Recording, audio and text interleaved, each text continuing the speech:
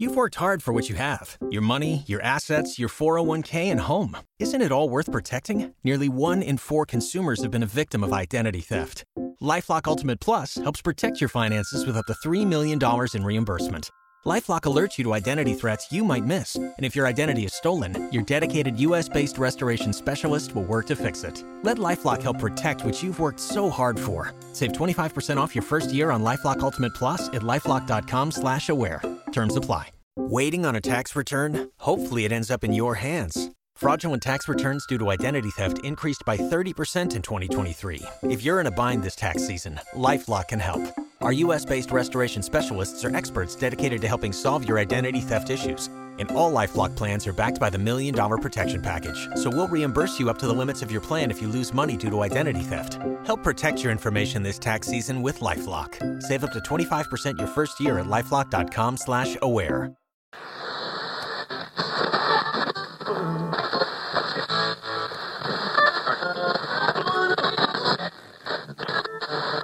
We interrupt this program to bring you a special bulletin.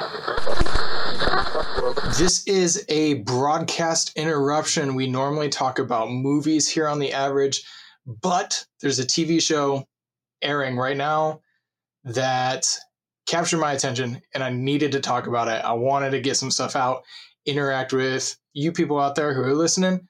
I have a guest joining me today. You want to go ahead and tell us a little bit about yourself? Yeah, thank you so much for having me. Really, really excited. I'm very, very excited about the new season of True Detective. I've watched all of the other seasons a few times over, so I have a bunch of ideas about what might be coming up and whatnot. So I'm just really, really excited to talk about it. Awesome. Yeah, you actually, okay, so you're a bigger fan than I am because I've seen season 1 multiple times. I loved season 1. It was amazing. Yeah, it's one of my favorite seasons of television, period. It's up there with Dexter season 4 for me. But seasons 2 and 3, I could not get into. I tried. I think I made it like 3 or 4 episodes into season 2, and I was done after episode 1 on season 3. So maybe those are something I need to go back and revisit. I highly recommend it. I felt the same way. Like season 1, amazing. I mean, nothing gets better than Matthew McConaughey and Woody Harrelson in that. Right. But season 2, I really enjoyed it after like watching it all the way through. I think waiting week to week, I was kind of wanting more. I also expected it to be as good as season 1, which I don't know if there's ever going to be another TV show that's that good. But yeah, highly recommend. Yeah. And I think in season 2, I don't know, maybe I wasn't paying attention. I thought a character like survived a shotgun blast to the chest. And that's when I was like, I don't know about this. But we're here to talk about season 4 because premiere episode kicks off, and I feel like it's a back to form, true to form episode where it felt more like season 1 than any of the others, at least for me. I'm not dealing with crazy out there time jumps. Right. Yep. And storyline is it's growing, but it's pretty tight, pretty coherent. So different than a normal episode of The Average, we're not going to go through our score. We're not going to break it down piece by piece and talk about the music or the script or whatever. We're going to go scene by scene. We're going to start at the beginning of this episode, talk our way through it, what we think is going on, where we think the season's headed, what we liked, maybe what we didn't. All right. So we're going to try to keep this nice and short. All right. So starting off, this season takes place in Alaska, December 17th. So we're headed into Christmas. A man is hunting caribou during the last day of solstice. As the sun sets, the entire herd of caribou suddenly becomes erratic and leaps off a cliff. He kind of follows down to where that cliff was to see like what the heck happened. And all we see are his eyes go wide and scene change. Yeah. Who was that guy? That's what I want to know. Yes. So same. And I also want to, like, it's beautiful. I want to know how much of this is real. Right. I want to know how much is filmed in Alaska, how much is created. It takes place in the fictional town of Ennis, which is, it seems to me to be based on a real Alaskan city, not called Ennis. I couldn't pronounce the name, but only accessible by plane, snow all the time. It seems to be like there are cities like this, and I think that's awesome that we're kind of highlighting that. But Yeah, definitely. I love that so much. It's like, I think they were saying it's like 150 miles north of the Arctic Circle, right? So it's Yeah. like way out there, just in the middle of nowhere. yeah, so I was looking it up because I was curious about it, and the city, I am going to have to pull it up now. The city in Alaska is very similar to what we have here, where it's kind of a mix of the indigenous natives and scientists. So it's pretty cool that they're kind of, while they're not calling it that exact town, basing it off of that. Right, just like an implication. So the northernmost city of Alaska is, man, I cannot pronounce it because it's in the native language, which is the same group of people from this show. It's Utqiagvik. Oh yeah, no shot on pronouncing that either. Yeah. So that's the city. I did a Google Maps of it. It's just pretty cool. Pretty cool to like walk the streets on Google Maps and see. But anyways, so after those caribou jump off the cliff, we cut to the Salal Arctic Research Station. A team of scientists are going about their daily routines. We're opening with this guy kind of cooking in the kitchen.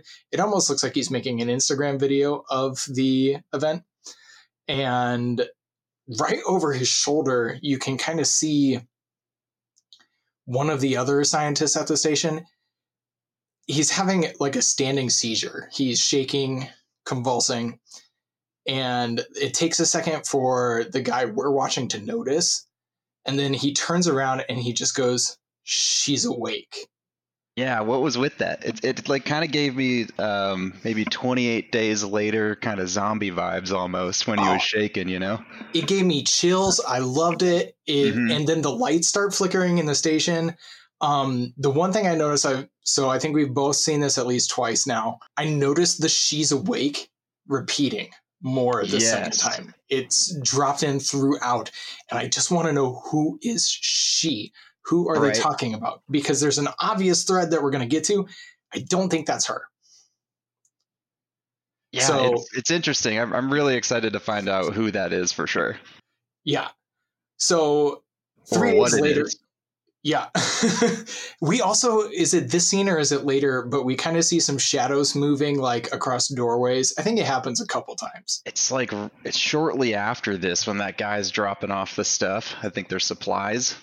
Okay, yes. Yep, that's right. So it's 3 days later, a delivery man arrives at the station with food. He's knocking on the door. He's trying to get in. No one's there. But he inspects the area and discovers a severed tongue. So after handling, so then we're going to cut to Callie Reese's character, Evangeline Navarro, who I love. I did not love her at first, I'll be honest. My opinions totally changed later. We'll get to that more. After handling an assault case at a factory, Alaska State Trooper Evangeline Navarro is recalled to the police station in the town of Ennis, near the research station. So we're kind of skipping. There's this little scene there where she confronts an abusive, is it husband? Is it boyfriend? I'm not sure they ever say. That's what I was wondering. All we know so far, I think, is that they were living together at one point, and then she moved out of the house, and that's why that guy kind of freaked out, and then moved in with her coworker, who hit that guy with the bucket. Yeah, and it's kind of a cool scene to see Trooper Navarro's interaction with the locals, but it's also just a little scene that helps build the reality of this city that we're in, this town that we're in, just these interactions with the people, how we immediately feel in this scene that there's a history there, that these people don't just exist in this show, they exist outside of it as well. Yeah, it definitely gives off like small town vibes, very harsh working environments would be my guess. Yeah. It looked like a fish something. Was that right? Are you talking about the factory that they were in? Yeah, is it some kind of fish related with fishing? I wasn't sure.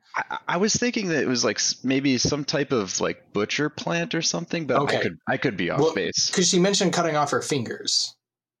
Yeah, Yeah, that's right. Yep. So, yeah, but Trooper Navarro leaves this situation, called back to the police station, where we meet Jodie Foster's character, Liz Danvers. So she is the Ennis City chief of police. There's this history there between Trooper Navarro and Liz Danvers, or Chief Danvers. We don't exactly know what that is, but it kind of it's a fun, for lack of a better term, tension right away. It's a little bit like, man, what happened between these two? Yeah, absolutely. I was kind of wondering that too. I was hoping they would dive in a little bit more, but I guess we're just going to have to wait. But there's definitely history there. Yes. And it's just another one of those like attention to detail things to the script that I really appreciate, as far as creating this lived in kind of environment and city. And I love that. Danvers is at the research station where her colleague Peter Pryor, actually, I think I'm messing up here. Sorry. I think we meet Danvers first and then they come together. So we see Trooper Navarro deal with the domestic abuse situation. Then we go to Danvers at the research station. That's right. And she's like already there, Trooper Navarro, right? And she just comes out of the hallway. Yes. That was a fun interaction. Yeah. But at the research station, Danvers starts talking to Peter Pryor, played by Finn Bennett. He's a young police officer. He obviously arrived at the research station before her. And during this whole scene, we're getting Twist and Shout from the Beatles playing obnoxiously loud, but it's the scene from Ferris Bueller where he's like dancing in the parade. And there was part of me that thought there might be some kind of significance in that because it was so loud and so prevalent for such a big part of the scene. And I could be totally unrelated to anything in the story, but I just immediately was like, I wonder if there are parallels to Ferris Bueller going on in this story. I don't know, somebody saying they're doing one thing, but then, it definitely wouldn't surprise me. I mean, anything with True Detective, like it all kind of comes together at some point. So there's probably Easter eggs all over the place like that. Oh, we're going to get to an Easter egg later. Where Danvers asking questions basically about the scene where everybody was at, but she asks one about what the station does and where the funding comes from, which I thought were two really good questions. Yeah. And neither one of them got very good answers in this scene. I agree with that. Yeah. I was like, more information, please. Yeah. The one guy responds when she asks what the station research is, and he responds and says something about the meaning of life or the source of life. Looking for the origin of life. Yeah. Yes, that's the one. Looking for the origin of life. And I'm like, is that really? Because he kind of sounded on mysticism when he said it. Like he didn't really believe that's what they were doing. Yeah. Because they're there like year round, I guess. I think that they were saying that in that scene too. Like they're just there for years and years and they just live like monks kind of. Yeah. It's very interesting. Just set up. Almost made me think of The Thing, John Carpenter's The Thing a little bit. Oh yeah. Just this research group out in the Arctic. So that was a good movie. Yes, I definitely think there's some things that they're touching on here. There's a brief kind of might be researching climate, might be researching microbiology. It's never really nailed down. And that's something we might never get an answer to just because. But I feel like we're going to, honestly. I feel like there's a reason. It was vague, but yeah, it's got to tie in somewhere. Yes. So they're investigating the research station where the scientist disappeared, and all that was left was a severed tongue, which we mentioned the delivery guy discovered, and the words "We are all dead" written on a dry erase board. Large. Danvers sees it, kind of just I think it catalogs was way. that same whiteboard that the scientist was using earlier in the episode, which is kind of interesting, which makes me think that maybe there was like some type of interaction there in that room, but I'm not sure. We'll see. That just gave me chills. Like there's just a little bit more there.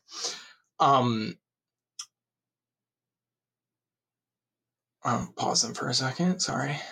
No worries. Okay. Yeah. So Danvers mentions the tongue again, but she instructs the young Peter Pryor. His father is also a detective on the force, and his father is an interesting character. But she instructs the father, Hank Pryor, to go back and check local corpses for missing tongues. And this, I think, is where we get Trooper Navarro coming in. Yeah. So she wants to be involved in the case, even though she was demoted, because the missing tongue is related, she believes, is related to a case she worked years ago. Right. Yeah, they definitely have some type of history for sure. And I really want to know like more about the tongue and why that's there. And like, I don't know, the people are missing. Like it's just a very weird situation to be in, especially for Jodie Foster in this, who is, Liz Danvers. Yes. Jodie Foster's character. Yeah. So there's that interesting interaction. Danvers is playing it off as like, this is not related. The case is not related. You know, you have no part in this. You were demoted. And Trooper Navarro is saying, no, this was the case. Ann Kotok, I think is how they said her name. Ann Kotok. While they're having this interaction, they're still at was it the police station that they had this interaction later? I believe so, yeah. I'm muddy on these things, and I just watched it today. It happens. I was rewatching some of it earlier. I was like, I'm definitely gonna have to rewatch 2 again. Yeah. Danvers is forced to leave. She gets a call. This is another scene that like keeps giving us. There's a history here. There's a lot going on with these characters that we don't know yet. And honestly, I'm hoping we don't get all the answers. One of the things that really bothers me with modern television, even some older movies, is where like we're setting up all these stories of history of these characters that, you know, Danvers is supposedly 60 in this show, and she has 60 years of history.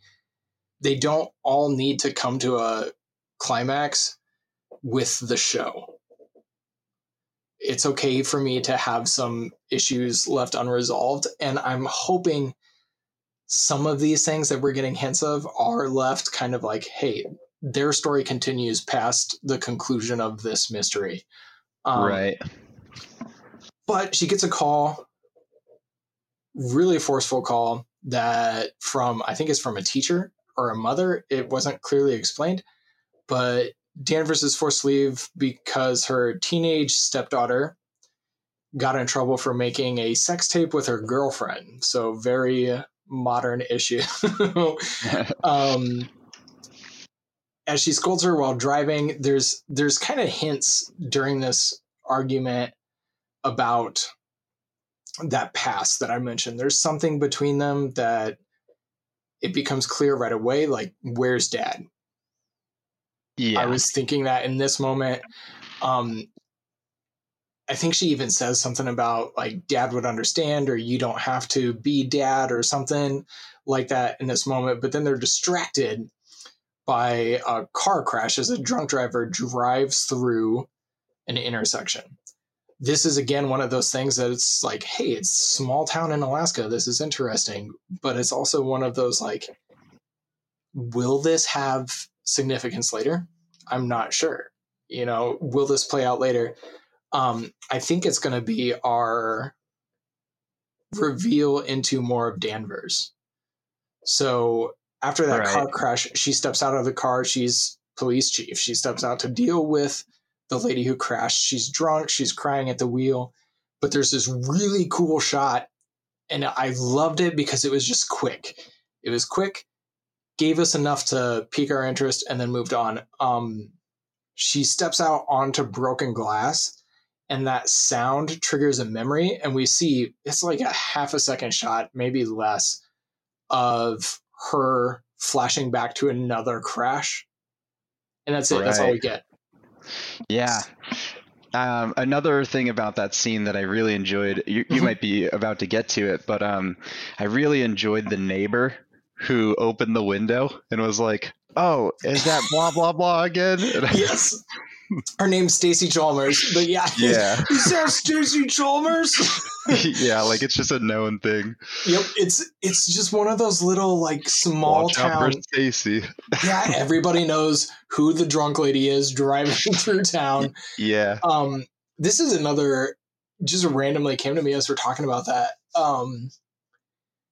It is really hard and it's really cool at the same time to figure out what is happening at night, because they are in the northern Alaska. And oh my goodness. Yeah, I totally agree with what you're saying right now. Sorry to interrupt you. No, you're it's good. So good. Part of the backdrop of the show is that like it opens with that guy hunting and it says the final sunset of the year, and it'll be like day 4 of night when it changes scenes or whatever. And so you're watching this whole time and I'm like, everything's happening at night. And then you remember, oh yeah, no, it's night all the time. Yeah, I love it because it just provides like this new element to the show that like maybe we've seen in other movies or something, but this one you just can't tell, like they could have just eaten breakfast and then something's happening, or like this is actually nighttime, or is it like really early in the morning? You don't know. Like, yes. It's great. It's super cool. There's like Trooper Navarro, we'll get to it later, but I can talk about it now because it's right after this car crash scene. Trooper Navarro meets with the brother of the girl who was murdered years ago. And she's in his house and they're just having this conversation, but she asks he was like, do you want something to drink? And she says water. And he goes, the water's gone bad. Have a beer or something. And it's one of those things where you don't know if it's 7 a.m., if it's noon, because she reacts really weirdly to the beer. But this guy could have just been doing night shift. Yeah. Who knows? It's very one of those things that being at night, the show kind of throws you off in your understanding of where everything is. But she's talking to the brother of Anne, the girl who was murdered. His name's Ryan. Eventually, their conversation gets to he believes she believes in God, but she says that he has left us or something like that. It's kind of a chilling line. Yeah, it makes you want her to explain a little bit more, but she just doesn't really. Yeah, it's like that's the end of it. And the other really cool thing I loved in this scene, occasionally I get on these weird like YouTube trips and I watch this guy who toured different parts of the United States, and he would go to like the most poverty-ridden city or the city with the highest crime or whatever, and he would just do like street tours and he would go talk to people. And I was like, that's super cool. I might be a little too scared to do that myself in certain places, but one of the places he went was a remote fishing village in Alaska. And one of the things I remember being talked about was how they stockpile goods, that things like Monster energy drinks or even toilet paper, pop of any kind, when it arrives, because it has to be flown in, when it arrives, they will jack up the prices and that stuff sells out day one. But supply and demand. Yes. And it's all stockpiled. And so I noticed in the scene when she's sitting in this very humble home, they have stockpiled cans of pop. They have stockpiled cans of beer. They have stockpiled cans of beans. And it was just another thing that made me like, oh, I love this show already because of the attention to detail. They didn't just say, hey, we're going to do a remote town in Alaska. They said that, and then they followed through with what those details are as far as stockpiling goods necessary for life. Yeah, absolutely. I also liked that house specifically that you're talking about, because it's almost, I think it's like a room more than it is like an apartment. Yes, it looks like a dorm room. Yeah, it does. Like there's probably just not a whole lot of places to live over there. It made me wonder, he's a miner, and it made me wonder if the mining community there lives in apartment dorm type situation. Oh yeah, probably. That's a good idea. So that was something I just wondered. Yeah, we just don't know for sure. She ends up leaving pretty quickly after that discussion about God, because she got a call from another police officer. She rushes to the scene, and it is her sister who has barricaded herself inside of a room. We get a really kind of touching moment. Her sister's struggling with these mental health issues. She doesn't want to be medicated, but she wants help. She doesn't trust the doctors, but she wants to get better, is what I got from the scene. That's what I got too. Yeah, okay. It sounds like she has like some type of history with like making these decisions. Yes, or those actions. There was a little hint about their mother as well, some kind of shared experience that revolved around their mother. I can't remember if she said something about like, I don't want to be our mother or something like that. I think she said, I'm not mom. Okay. Yep. But yeah, I hope they go into more detail with that as well. Yes. So then we cut again. Next cut, we cut to Rose and Ingenue. I am not quite sure what her name was. Played by Fiona Shaw, who we don't know who she is really at this point. She's just an older lady that we see. I think she's washing dishes at this time. And this ghostly image appears outside her window. And it's a man, like it's super bizarre because it's just a man standing in the Alaskan snow, wind blowing. He's just got like long pajamas on, barefoot, and he's just standing there. Right. I remember this scene now. She's also like gutting a wolf, it looked like. Yeah, that's it. She's not in the kitchen. She's gutting a wolf. Yeah. That was it. She's preparing food. Yeah, and she's like, what do you want? And you just look at this person and you're like, man, is that normal? Yeah. You know, that's a thought I had. I was like, I don't know if this is like just a regular person that's just a part of the town or what's going on, but it's weird behavior. She seems almost unfazed by it. Yeah. She's just like, Travis. That's his name. It's Travis. And she's just like, hey, Travis. And you're just like, is this like the town nut or what is going on? But it definitely has that ghostly feeling. We cut from that. Danvers puts... This is one of the first moments that I wasn't a big fan of Danvers. We meet Peter. Peter has a wife. Peter's the young police officer, has a wife and a kid. We meet that briefly, and we get the impression that his work life as a police officer is invading his personal life.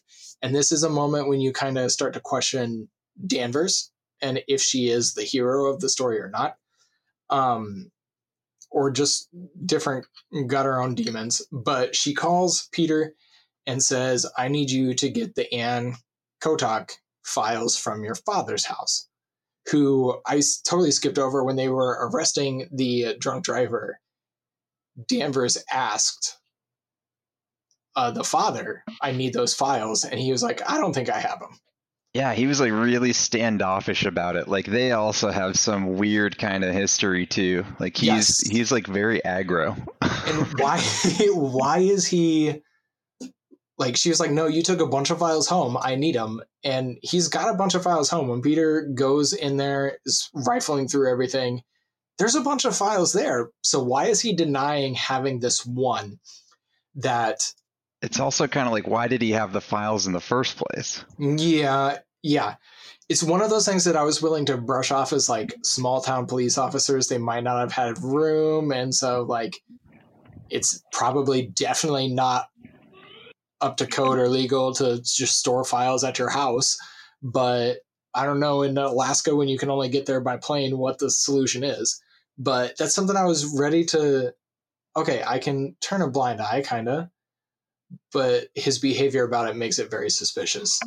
I agree with that 100% for sure. It's very suspicious. It's kind of like, I understand maybe taking your work home with you, like you're saying, but you're now not wanting to bring it back. Yes. Like, what's going on? Why are you hanging on to that? So Danvers is still at this point denying the connection of the case to Anne's, but she's very suspicious. So that is why she sends Peter to go get those files. Who there's that super tense scene where he's like, oh, Dad, I just need to go get this photo out of the room. And he's rifling through everything. His dad's in the kitchen. You want a beer, whatever, talking. And he, in order to hide the fact that he's stealing these files from his father, he opens the window and drops them outside. And right as he turns around, his father's standing in the door. And I was just like, oh my God. Like, yeah, it was uncanny for sure. It was great tension. It was fantastic. And we're 100% sure that the father didn't see him. Like, was the father letting him get away with this to find out? It could have just been a really close call, but I don't know. Yes, it was right on that line. We then find out that Navarro, I think I mentioned earlier, Navarro was the first person on the scene of Anne's murder. And her tongue was severed, which is why Navarro believes that this case is connected. The weapon was never found. She was stabbed, was it 37 times? Something like that. Like, it was 32. 32. Huge number of times. Is that an Easter egg? Oh, man, maybe. Okay. I didn't know if you did. I'm not sure. I just remember that scene specifically because the way they were describing it, I was like, I can't like unhear this, and it sounds just horrible what happened to that person. Yes. And it seems like from the flashbacks that she was almost found in a shipping container during the rainy season. It just looks like a miserable time. Navarro is really upset about it because I'm not sure she believes it was race related. I think in her mind, she knows it was race related. And we as viewers still don't know. Ann Kotak was one of the local indigenous women. And so is Navarro. So we're still trying to discover what's going on. The case was never solved. And I think that's where some of the beef between Danvers and Navarro is. They have this back and forth about not solving the case because she was indigenous, and Danvers says, well, you were the one on the case, so don't blame me. Right. Yeah. So that was an interesting exchange.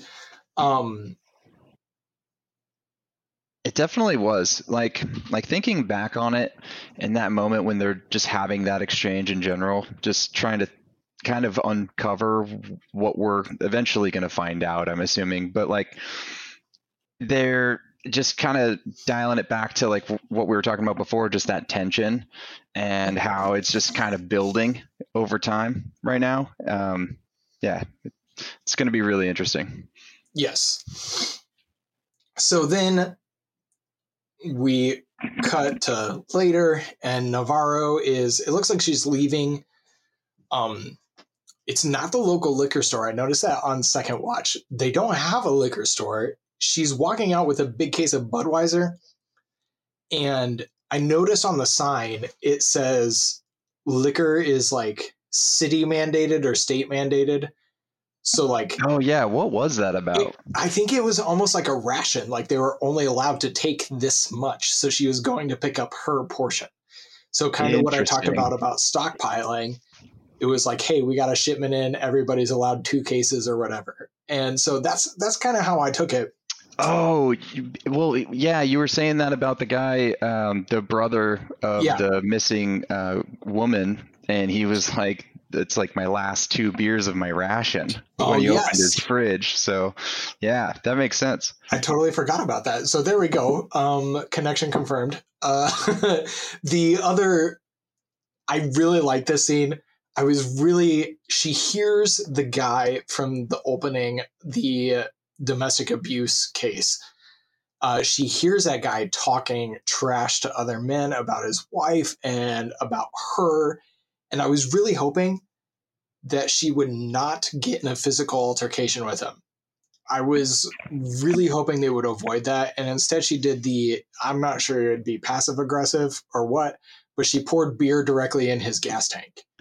And I think it was Bailey's, but yeah, it was. Oh yeah, it was Bailey's. Sneaky. That's right. It was sneaky for sure. I was thinking that she was going to slash his tires when I saw it. I was kind of thinking that too. I was like, no, not the Bailey's, but I was also like, yeah, I kind of like that move. It's very subtle. He's not going to know till later. Like, I liked it. But this is where we meet Eddie Kavik, who runs Kavik's, which is the local burger spot. He has a bunch of Huskies outside. I like this guy, honestly. He just seems like a nice dude who runs a restaurant. Yeah, it seems like he would play like magic cards or something. Yeah, he's a regular guy. He seems like a dude I might hang out with, and his burgers look pretty good. So, right. There's some kind of weird relationship between these two. They sleep together, and we're not sure if it's just a physical relationship, because they definitely, at least to me, they definitely seem to be, I hate this word, but they definitely seem to be vibing. Like they definitely seem to be close more than just physically. Yeah, they have some type of relationship. Yes. Like not just one night stands or something like it. Yeah. Yeah. And we get a little bit of conversation that reveals that Navarro's troubled younger sister works for him. And he mentions that she asks if she's been acting off lately. And he's like, no, not, just calling in a couple times, whatever. And he tries to downplay it, but it kind of upsets her a little bit, gets to her a little bit, but not crazy. But yeah, so there's definitely that relationship there. Then we flash to Danvers, who I believe this is the scene you really liked, the polar bear. Is this the scene where she's dreaming about the polar bear? Was it a dream? I think it was. Oh no, Navarro's leaving Kavik's. Yeah, I think she was driving the SUV, and then it's just in the street. And I'm like, man, this place is in the middle of nowhere for real. This is the wild Alaskan frontier. Yeah, she's just driving down. Yeah, and it has one eye.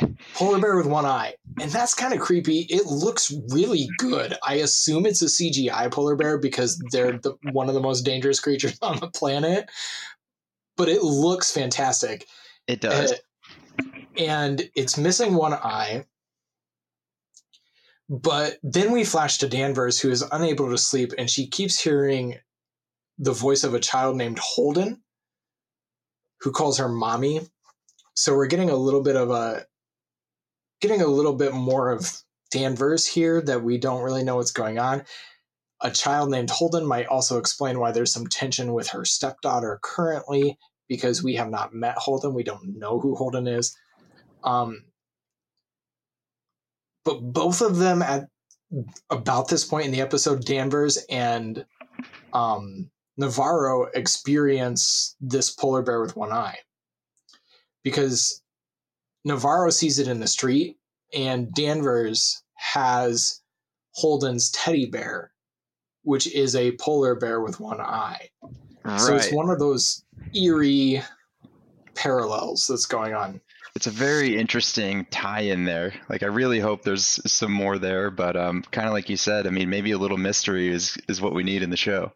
Yeah, there's just enough. It's so good because they didn't go, like, even at this point, there's no murder investigation. There's no, like, all we know is some guys are missing, but there's all of these other little threads of these people's lives that are just like, I want to know more about that.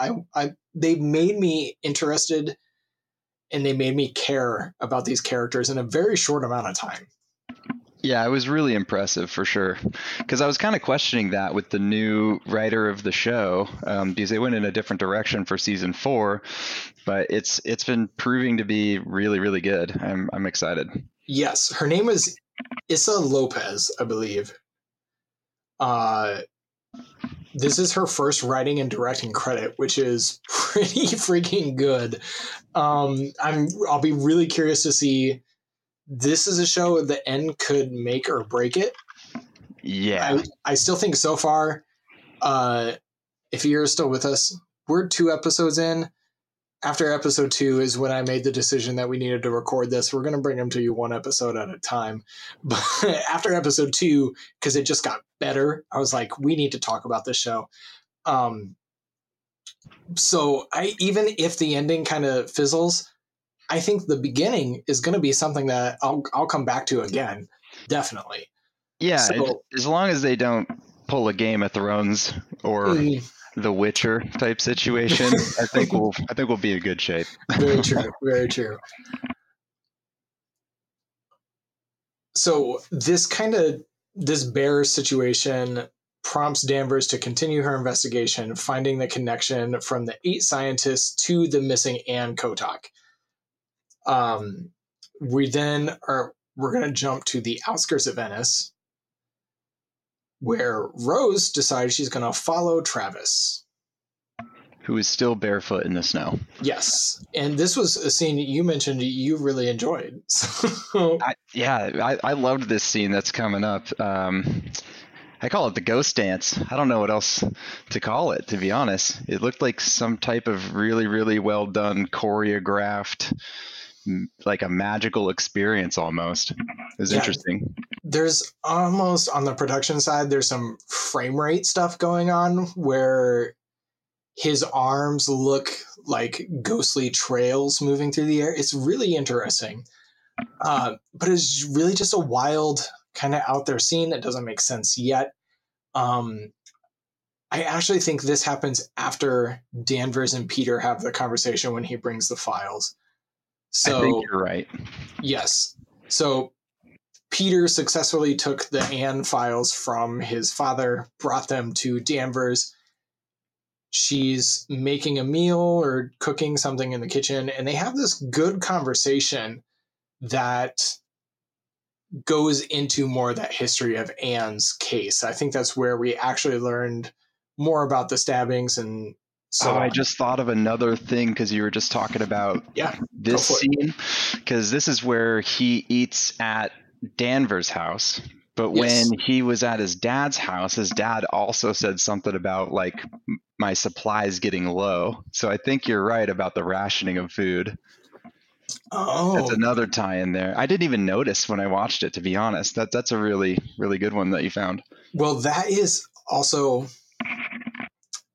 it's cool that you notice that, because I wonder if this is a subtle thing that's going to play into the climax of the show. Oh, like the supplies are just going to run low, and then maybe they have to band together or something? Yeah. Even though they all hate each other? Yes. People going crazy from hunger. Like, I don't know, but that's a good point. That is just something that could happen. I mean, the opening scene was that guy making a sandwich too. There's a lot of food in this show. There is. I'm getting hungry now. So they have this conversation. It's really, there's not a whole lot more revealed. It's kind of more about the Anne Kotak case. And this is the moment that Danvers does believe that they're connected. I think she got the DNA results back. I'm not sure. But she is believing that they're connected at this point. And so Right. that's when we jump to Rose following the ghostly Travis into the wilderness. We then go to Danvers again, kind of after Peter leaves. She's going into an almost manic investigation mode where she's laying out these photos, looking over the case, all of that. Classic detective. Like just that scene in general. It's used in like a lot of other TV shows and movies. It's like the thing that you do, like all the information in front of you to start drawing correlations to like the case in your mind. Yes. It was a really cool scene. And one of my favorite Easter eggs is in this scene. Oh, really? Yes. She's laying all these photos out, and then we get an overhead shot of her in the midst of these photos. And the photos are laid out in a unique spiral shape. And this spiral shape, this is where we're going in full spoilers, people. That spiral shape is the same spiral shape seen in season 1. Yeah. Carcosa. That's immediately what I thought. Yep. It is the same. It is Colt. Was it Colt? Was that his character? Oh, it was Rust Cole. Rust Cole, yes. Yeah. Rust Cole sees the spiral shape in crows in the sky. It's also on the murder victim's back in season 1. And then this is the first time we see it in this season. We pan back, and it's purely accidental. It's for us as watchers to see that she has laid these photos out in this unique spiral, much like the crows, where it's kind of abstract objects making this spiral. And this is where we're kind of nearing the end of the episode. She's seeing this. I think is there another encounter with Navarro where they talk about the case? They do, yeah. It's back at the science, where the scientists are, where they went missing. And I actually referenced this earlier in the pod, but that was when Navarro walks out of the hallway, and then Danvers is like, "Who's out there?" You know? Yes, that's right. But yeah, they end up having an interesting interaction because she starts describing the case and who Annie, as she calls her, really is. And she says this one thing that I wrote down. I thought it was just very eerie. She said it was like broken teeth, broken ribs, and then they cut out her tongue. And I was like, that is just crazy to me. I don't know. Just very hateful. Yes, and sickening. Just... Yeah. There's such a undercurrents of trying to silence someone. Broken teeth, cutting out her tongue. Just this person is not allowed to speak. It's disgusting. But it's at this scene Peter calls, because this is how I was like, how did Navarro and Danvers end up there together if Navarro is so demoted? I was a little bit upset at first, but then on rewatch, I was like, oh, they were together when they got this call. I'm going to let it slide. But Danvers and Navarro are kind of having it out about this Ann Kotak case, and they get a call from Peter. And he just says, we got a call. Rose and Janelle called. You got to come see this. And we cut. They land in a helicopter out in the middle of ice. Rose is there, and this is one of those moments that gave me goosebumps. Rose is there, and she greets Trooper Navarro, not Danvers. You catch that? Yeah. She totally ignores Danvers, but says hi to Navarro, which I thought was just another small town, hey, we have the people we like and the people we don't like, and Navarro is one of the ones we like. But Navarro, Danvers is kind of avoided like the plague almost. Yes, and we'll get into that much more in episode 2. But Navarro says something about how'd you find them? And right. Rose says Travis showed me. Yeah, who's Travis? At this point, we're all like, okay, Travis is the ghost. Or we don't know he's a ghost. He's the weird guy standing out in the snow. But Navarro walks a couple of steps back past her, and then Navarro turns around and goes, Rose, Travis is dead. And Rose goes, I know. Yeah, that was the moment. It's just turned into like a ghost story, which is so different from the other seasons. Yes. Oh, and it was fantastic. It gave me chills again just talking about it.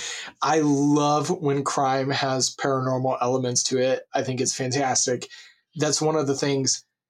Season 1, maybe not as much paranormal, but more like occult-ish. It was kind of like in season 1 though, where Rust was talking to Woody Harrelson after he comes back from Alaska, and it's almost like he felt like he was haunted by ghosts in a way, because he came back to finish the case. He's like, and he tried to get Marty's help, and he's like Marty, you have to help me basically. And then Marty's like, why would I ever help you? If you were drowning, I'd throw you a barbell. And he said, because you owe a debt. And I just loved that scene so much. Yes. Actually, we're going to get to that. So Rose found something in the ice. It is revealed to be the frozen bodies of the missing scientists. Cut. So back to what you were saying. That's how the episode ends. It finally ends with the bodies that the show started with. And I love that we waited all the way till the end. I love that this is taking a much more linear approach in its storytelling. But yeah, it's not time jumping, as you said. Yes. And while there is connections to past cases, we're not like experiencing that through 10-minute long flashbacks. We get glimpses of it, and the mystery of both is going to be revealed to us at the same time. You mentioned Woody Harrelson. And why can't I get his name? I'm spacing on his name. Oh, Marty in the show. Marty, yeah. And Russ Cole. There's strong... One of the things I noticed that I did not notice on seasons 2 and 3, producers for this season. Did you happen to see that? I think it's them, right? Yes. I know that's vague, them, but Matthew McConaughey and Woody Harrelson. Yes, yeah. Matthew McConaughey and Woody Harrelson are producers on this season, which I did not notice on seasons 2 or seasons 3. Between that little production hint and the spiral, I'm wondering if we're going to see at least one of them. That would blow my mind. So that's like, we're going to end this last couple of minutes of this talking about what we think is going on from here in the show. There is a part of me that thinks traditionally True Detective has been kind of, I can't think of the word tonight. It's like American Horror Story, where each season is a different case, a different character, your completely different story. Was that anthology series? Yeah, I think so. I remember like you were saying, like each American Horror Story season was a little bit different. I know we're not talking about that, but one was easily the best. I am a sucker for 1984, that season, because it was the summer camp slasher. I loved it. That was a good one. But after that, I can't tell you anything else.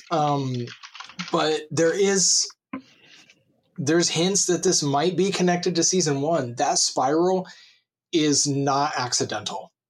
Definitely not.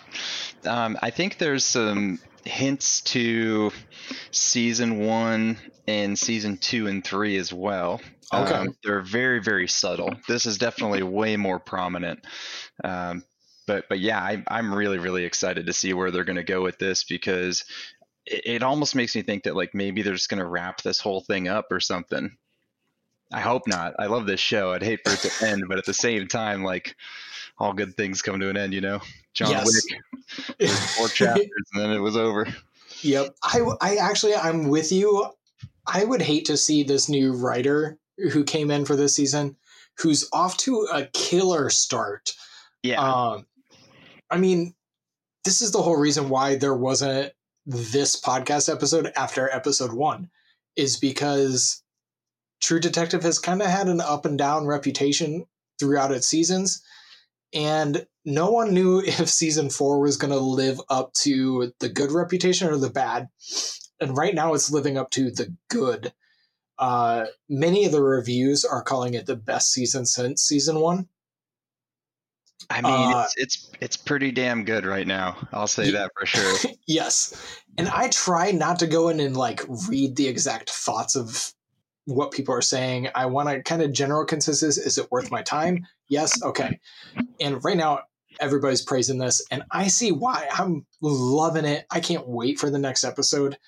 My wife doesn't normally watch scripted television and she's invested. So where do you think? So is mine. Yeah. I mean, she has me watching 90 Day Fiance. That's usually our Sunday night thing. And I watch that with her. But I was like, hey, we're going to have to push 90 Day Fiance back a night because we have True Detective on Sunday nights. Right. So what are you thinking? Where do you think this season's headed? What do you think is going on? Oh man, it's hard to tell since we're kind of just talking about episode 1. Everything is so open-ended right now. I'm not exactly sure if I could make any like ultimate conclusions, but I do think that the scene with the girl who got hit by that guy in the domestic abuse, I think she's going to come into play in the show somehow. Oh, interesting. I think that's like a very subtle detail because I don't know why they chose them, you know? And we had like a very long interaction with them. And I think that they were doing some character building there. So I'm really interested to see what's going to happen. That's a good point. I didn't think about like we encountered him on, I think we encountered both of them on 2 occasions. I think so. Yeah. So that is interesting. You would assume that's not an accident. I feel like they chose them to be on the screen for a reason. So yeah, of the like 5,000 people in this town, 5,000 seems high to me. Yeah, maybe it's 600 or something. Yeah. Yeah. So I mean, what do you think's going to happen? So I'm really curious to see how into the fantastic this season goes. So we've already had a ghost, which is kind of new for True Detective territory. Yes. The first season I loved because it was super dark, dealing with like ritualistic murders. Almost, it didn't come out and say Satanism. Almost kind of like those satanic panic murders of the early 90s. They were almost like sacrificial. Yes. And there was ritualistic drawings and all these things going on. So while it wasn't explicitly paranormal, I always kind of lump cults and mystical, all of that stuff is kind of paranormal when it comes to crime. Because it's extra normal. It's not a robbery gone bad. It's out there. Yeah, absolutely. Like in season 1, when Russ Cole and Marty Hart run up to like where they were cooking the meth out in the middle of nowhere, basically, and then Marty ends up killing that guy. Sorry, spoilers. Season 1 is 10 years old at this point. Yeah. So if you haven't seen it, that's on you. Right. Yeah, he ends up killing that guy because that guy was like, well, I guess maybe both of them were like raping those kids, you know. But when he's there, he was like kind of like almost like in a very drugged out, weird state, and he starts talking about like the black stars and stuff. Yeah. So like I do think there is like some type of aspect to what you're saying, even if they haven't introduced it until now. That's what makes me think they might be wrapping up the show, which would be so sad. Yeah, but I feel like we're hitting our stride in season 4. I hope so. It wouldn't be the first. I mean, to be honest, I'm impressed it came back for season 4 because the reviews for 3 were not good. Viewership was down. All of that was down. So I was surprised it came back for 4. I think HBO knows the potential that True Detective has. And I think so. And HBO will always capitalize on that, which is why I love them as just like a company and a streaming service in general. I canceled Netflix and I subscribe to Max only. That's what I'm saying. Yeah, Netflix it's kind of weird these days. It's a thing in the past. But so I do think right now my guess is we're gonna lean into that paranormal even more. This she's awake thing. Yeah. This ghost of Travis showing up. The questionable purpose of the research facility. I do think all of those things are going to be related. I don't know if it's going to be like some ancient evil in the area. I don't know what exactly, but I do think it's not going to be a clear normal resolution. I think it's going to be something paranormal, something extra normal outside of, hey, it was a love affair gone bad. I don't think that's going to be it. I think we're going to go down the route of something paranormal is going on here. So that's my predictions for the rest of the season. Right. I gotta be honest. I almost feel like it's going to be like very paranormal, like hints and aspects of like talking about what Carcosa actually is, because we don't even really get into it in any of the seasons. But this time, like as you mentioned, they're showing us that spiral again. So they're definitely giving us more information about that. But I do think there's going to be like that true detective aspect that they're going to close these cases. That excites me. I don't. Me too. I mean, the options are open, right? So it's all open-ended right now. So this, I think, is that what you have to say about episode 1? That's what I have to say about episode 1. Okay. Yep. I think I'm about wrapped up on episode 1. We're actually really quickly going to turn around. We're going to have episode 2 recap for you. The goal here is that we're going to talk about the episode. We're going to talk about what we think is going on. This is our first time doing this on the Average Podcast. Like I said, it's normally movies. So we might be a little rough around the edges covering a TV show. We definitely went over the time we wanted for you, but that's okay. I had a good time. I did as well. Thank you so much for having me. Yes, Seriously. I'm so glad you could join us. I think you're planning to be here for every episode, right? That's the plan. Awesome. And then we have some other guests who will be dropping in to talk about the show as well. And I'm looking forward to having you hear them, hear their thoughts on it. I'm not going to tell you too much about who they are just in case scheduling fails. But the plan is to have episode 2 drop the day or the morning of episode 3's release. So you can listen to our episode 2 recap to get you ready to watch episode 3. Same episode 3 will drop before the official episode 4. So our episode 3 recap will be released before episode 4 premieres so that you can get caught up, hear our thoughts. We want to hear your thoughts. So if you're following us on Instagram, Facebook, whatever, comment your thoughts. Let us know what's going on, what you think is going on. The Average has always been about people's interaction. So we want to hear what's going on and what you think is happening. So thank you so much for joining me tonight. We will see you very shortly with episode 2. Gentlemen, thank you very much. And now we return you to our regular scheduled program in progress.